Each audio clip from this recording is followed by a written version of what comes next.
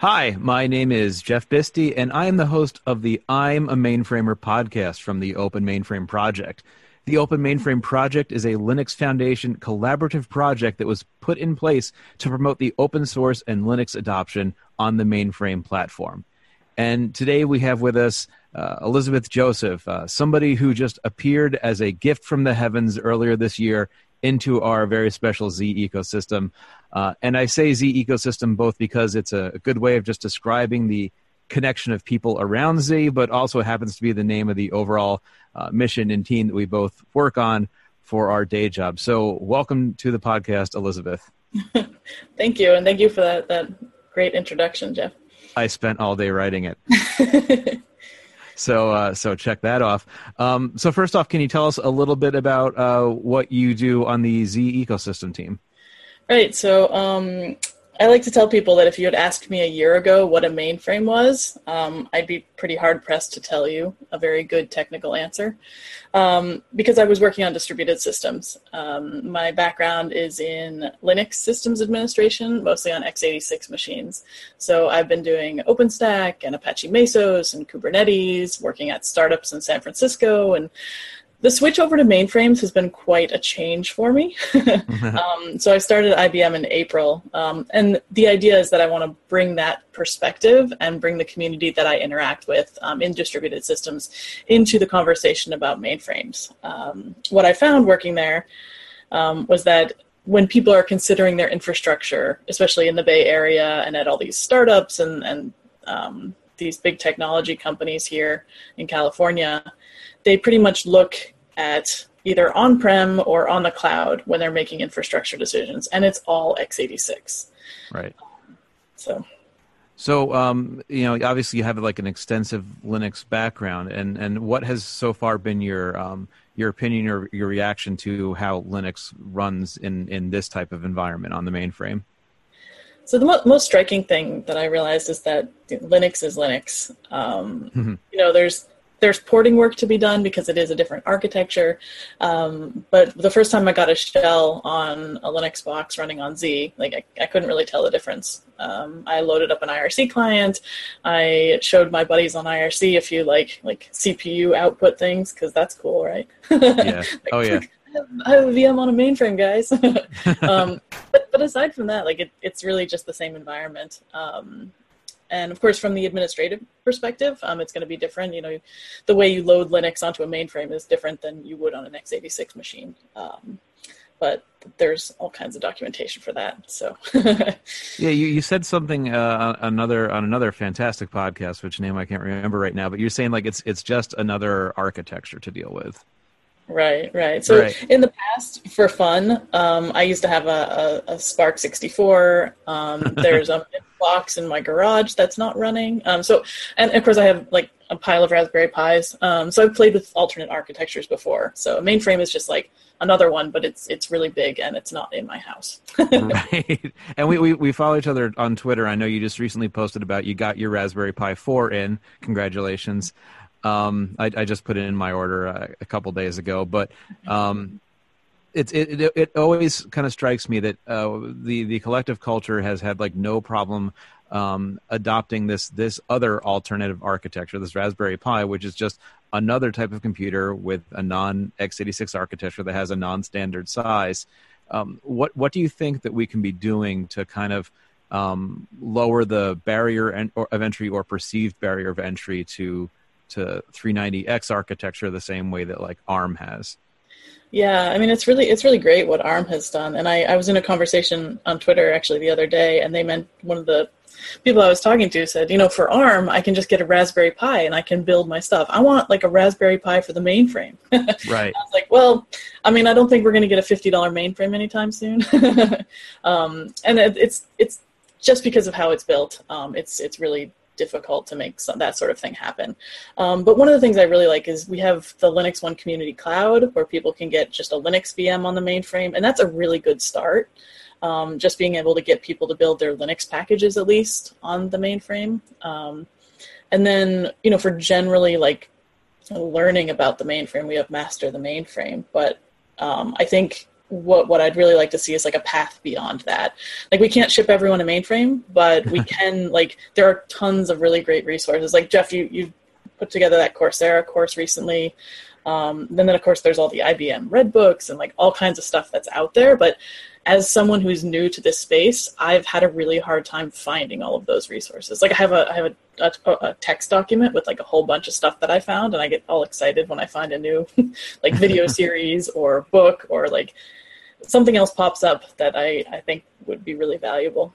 So do you think it's that there's not enough or too much that's disconnected, or what would your dream, how would you like to change it? Yeah, I mean, the first thing is I think it would be great to, I think it's mostly just disjointed. Like, it's hard to find the resources, even though they exist.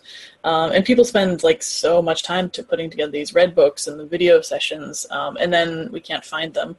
So the team that, I work on at IBM has put together a community site for IBM Z, and I'm hoping that can be sort of our portal where we link out to all these other resources. But it was just launched last month, so it's a very new thing. And then also I sort of wish we had like a second Master the Mainframe program, which was like what you do after you learn all of the basics in Master the Mainframe. Because one of the pieces of feedback that I got, it was actually from the mainframe subreddit, was someone said, listen, like Master the Mainframe's great for getting started, but then you're left wanting more. Like you go through the challenges and you're like, okay, now I know all the simple things, but where do I go from here? Huh. Sounds like a good opportunity to jump on. I want to go back to like the idea of like the San Francisco startups. Obviously, you have a unique perspective into that, whereas I only get to watch Silicon Valley. If you got like just like a single shot to just like to influence or just talk to like any single group of people that you got to choose, and with any like single message that you got to choose, like what would you like to like just drill into their head about the mainframe that they really need to understand? Yeah, I mean, I think the people I talk to would be like leaders of engineering teams. And the main point that I'd want to drive home is that you build out these infrastructure projects and you build in like a certain amount of time to say, take Kubernetes and put it in production. Mm-hmm. One of the things that I found with these infrastructure projects that I've worked on is that you have a pretty good idea. You look at the documentation, you look at what other companies are doing, you go to some talks, you learn all about it, and then you put together a timeline of how long this is going to take. And being in technology, as we all know, we all blow past deadlines. Never. But the one thing that I've seen like time and time again in these distributed system missing the deadline situations was they either ran into a networking problem or they ran into a storage problem. Mm-hmm. And one of the things that really struck me when I joined the mainframe community is those two things are solved problems. Distributed systems are trying to catch up, and essentially they're trying to take like x86 hardware and make it super reliable and make all of the pieces talk to each other and make storage really fast and reliable and secure. But the mainframe already did all that. So what I would say is that, listen, like you could actually have a timeline that makes more sense and not have to worry about like the storage and the networking and like these big things that crop up. I mean, the mainframe obviously brings in other challenges. Partially there's you have to get the talent to bring in for the really hardcore stuff that's not just Linux. And that's not nothing. But there are people out there who are learning this stuff, and there are people who are in the job force that can help there. And people can learn. One of the things people say is that mainframes are super hard. And the one thing I'll say is they're super different. But they're not hard. Like it's really weird going into the green screen and learning that you can't use your arrow keys because it'll mess everything up. But like it's not actually that hard. Right. And you can learn it. Especially if you're learning distributed system, which are like legit hard. Yeah, I mean, I think a lot of people probably listening to this podcast who have like a Linux background, like I know certainly I came into Linux and I had to basically relearn Linux when it comes to like, okay, well, a Linux is an operating system you install and then you put your stuff on it, and it either takes up a full LPAR or a full physical system under my desk, or a VM image in whatever type of thing. And we're really moving towards this, containerized, orchestrated type of thing, which really puts the whole thing on its head. What would you say to somebody who has kind of been thinking about it from that single system standpoint up until recently, and wants to start getting on board with like the new school of thought? Yeah, I mean, it's definitely a big switch, but it's all about sort of reliability and yeah. Like, should they be starting with a particular, like, should they say, I'm going to start by learning Kubernetes, or should I start by learning about containers, or like what's a good place to start? Yeah, I mean, if you're looking to get into like this, what I guess we call the cloud native space, I'd say like learning the fundamentals around containers. One of the things that I saw when I was working on Apache Mesos was that a lot of companies didn't do a good job of deciding what should be like cloud native and what should go in containers and what should go into different sorts of backends. So I think understanding what containers are good for and having a firm grasp on that is a really good place to start. And then you can dig into the specific technologies. So Kubernetes is it's actually really hard. Distributed systems, they're not easy. But sort of like learning about that space before jumping into like a technology project with it. And then you can play around. Like Kubernetes, for example, has like a lot of little tools. You can run like Minikube just on your desktop and play around with it. But then you don't want to boil the ocean, right? Like a lot of these projects that I saw companies get into was they'd get so far with a Kubernetes deployment or Apache Mesos deployment. And then they say, I can't get rid of the mainframe because it has all my stuff on it and I don't have a good solution in a distributed system. Uh-huh. One of the things I've been telling people lately is like, that's okay. Your modernization project can stop now and can be fine. Like the mainframe can be doing all of the really important work and you can have your microservices front end. That didn't mean you failed in your modernization project.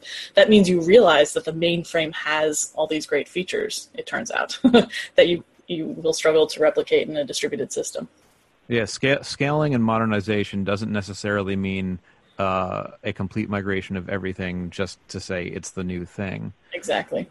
And but going back to the whole idea of scale, like that's something that's so tough to teach to somebody until they've like ran into the problem firsthand, because they can say, well, I wrote this application, it works, I can look at this thing on my machine, look, 20 of us in the same room can look at this thing. But trying to like, you almost sound like a conspiracy theorist saying yes, but eventually your storage will start to become contentious and all that kind of like. Do you think we need to start educating on just like the foundational principles of scale and contention and all that kind of stuff?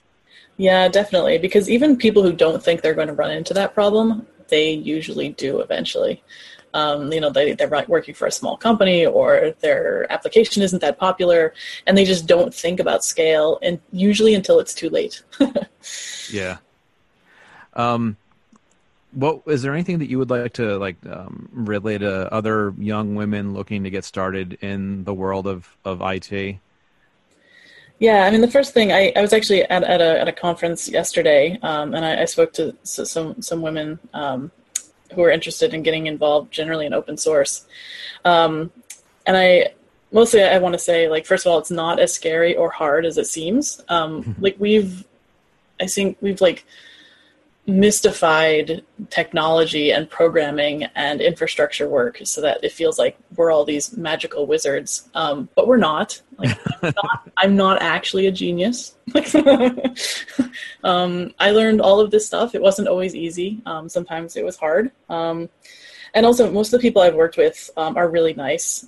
We hear these horror stories in technology, especially with women. But I mean, for the most part, I haven't really encountered a lot of that. Sometimes people are weird, but most of the people I've worked with are amazing. And I really loved joining the mainframe community because people here are so nice and they all want to tell me their stories. And I love stories. So we've got plenty. And I recently mentioned to someone I don't like Reddit. Like I was scared off of Reddit because of our Linux years ago. And so I didn't use it at all. And then I discovered the mainframe community there, and it was actually nice, and that's what made me rejoin Reddit. And this is a big deal for me because I was Wow. way no Reddit for so long. But Yeah. mainframers there, they're the ones who brought me back. So We might want to talk to Tom or Ross about just like changing like a tagline for mainframe and just being like mainframe good enough to make somebody go back to Reddit, because that is it is 98% a cesspool. Like there's few golden pockets, but yeah, 1,000% agreed there.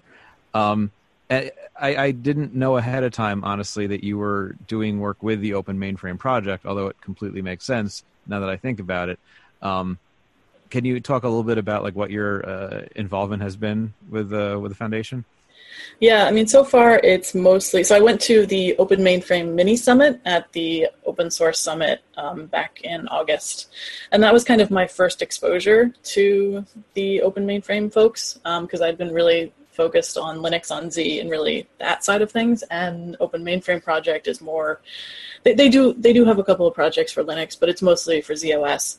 So this was like my introduction to the project, and it was really good attending that event because they did like an overview of the projects that they're involved with, and they did a few sessions on Zoe, and Zoe is awesome. Yes. I've been telling everyone about it. Actually, tomorrow I'm speaking at an event in San Jose where I'm talking about developing for the modern mainframe, and about half my talk is about Linux on Z and how you can use all the modern tools of that you're familiar with, Jenkins and Python and all your stuff. And then my second half of my talk is talking about how you can interact with the mainframe through Zoe, which means you can use, there's like a GUI that you can use that's really sharp through the web UI, and there's an API, and there's a CLI that you can run just from your terminal, so you can, run commands without using the traditional mainframe terminal. And so most of my involvement, you would say, is now just being out there evangelizing these new tools that people can use and explaining how they can be used in like a DevOps way. Like how using like the Zoe API and stuff, you can now hook jobs into Jenkins that are running on your mainframe. And that's like revolutionary. Yes. Yeah. And you get your arrow keys back again. Yeah. Yeah, that the whole thing about the terminal and how it looks and all that stuff, like that's one kind of thing. But I heard a lot about Zoe, and I kind of saw some screenshots and stuff, and I said that's kind of nice, but it was really just like a 30-second glimpse that I saw somebody just banging out like a Python script that was making calls to a mainframe, and I was like, wait a second, that means. And it was like the ending of Who Framed Roger Rabbit when they go into Toontown. I was like, this is a whole different. We're in a different world now. Yeah. So I'm glad that you're one of the people that's out there, kind of pushing out that message, because it really needs to resonate. Yeah, and that's sort of the story that I discovered. So we had the Z15 launch recently, and that was one of they're like, we do DevOps now. And I was like, how do you do that? And that's how I learned. That's how we do it. Yeah. So you came on, and you just in time to get involved with a brand new mainframe launch. How exciting was that? That was pretty cool. Yeah, I went down. I was in the Silicon Valley office, and we like live watched like the launch event and stuff. It was pretty cool. And I still haven't seen one. I'm sorry. Go ahead. I still haven't seen one in person. I'm gonna have to come up to Poughkeepsie or something. The funny thing is they don't put the doors on them out on the test floor because they're afraid that we'll scratch them. Yeah. So we have Z15s, but it just it's just the inside guts. You did a really great write-up on the community, and people can find that. There'll probably be links in the show notes or off your Twitter or whatever. But like about like just what the parts are, because it's a revolutionarily, that's not even a word, radically different mainframe than the ones we've put out before. It looks different. It's shaped different. The parts inside are formatted slightly differently. Like, what made you want to write that like breakdown of it? Yeah, so part of that, so this is a post that's up on IBM Developer, and I took, like, we have all these really fancy shots from marketing, like pictures of the inside of the mainframe, and I put together this blog post of just like screenshots, and then like one of them is like a giant heat sink, and I just thought it looked cool. But the purpose of this post was, like, as I said, like a year ago, I didn't know what a mainframe was. So if you had shown me one, I'd be like, ooh, I like computers. That's pretty. But like opening it up and poking around inside, like me as a technologist who's like loves infrastructure, that was something that was really cool for me, because I'd be like, okay, those are, you know, the drawers, and those are all the PCI connections, and that's where the power is, and just opening it up and seeing what's inside and understanding that like storage is separate and computing is here and memory is there. It brought me like a greater understanding of what a mainframe is. And I realized that we didn't really have, we didn't showcase that very much. Like, you can find this information. I did for the Z14 when I first started, because I did like a similar blog post, or no, it was a series of tweets I think I did. Like, look what's inside. And that was really popular. So I'm like, okay, we're definitely doing a blog post. Yeah. And then there's a red book about all the internal architecture and hardware and everything. And so there's lots of really interesting information out there, but people weren't seeing it. So that was right. I mean, in a world where we're kind of used to seeing solutions come out there, and you can't see what I'm air quoting solutions, that it might be a physically delivered thing, but you peel off the cover and it's either like a stack of Raspberry Pis or a bunch of one-use servers with like a Belson box panel on the front of it. Like, right. it is, I think, important and refreshing to see something where almost every component was built for that machine, which was built for a single purpose. Like, yeah, that's always knocked me back, and I understand why they don't lead with that, but it's nice to see. So thank you for putting that together. Yeah, people seem to appreciate it, so I was really happy about it, and I had fun writing it. So Definitely. Before we bring this to a close, do you have anything you'd like to plug or link or mention?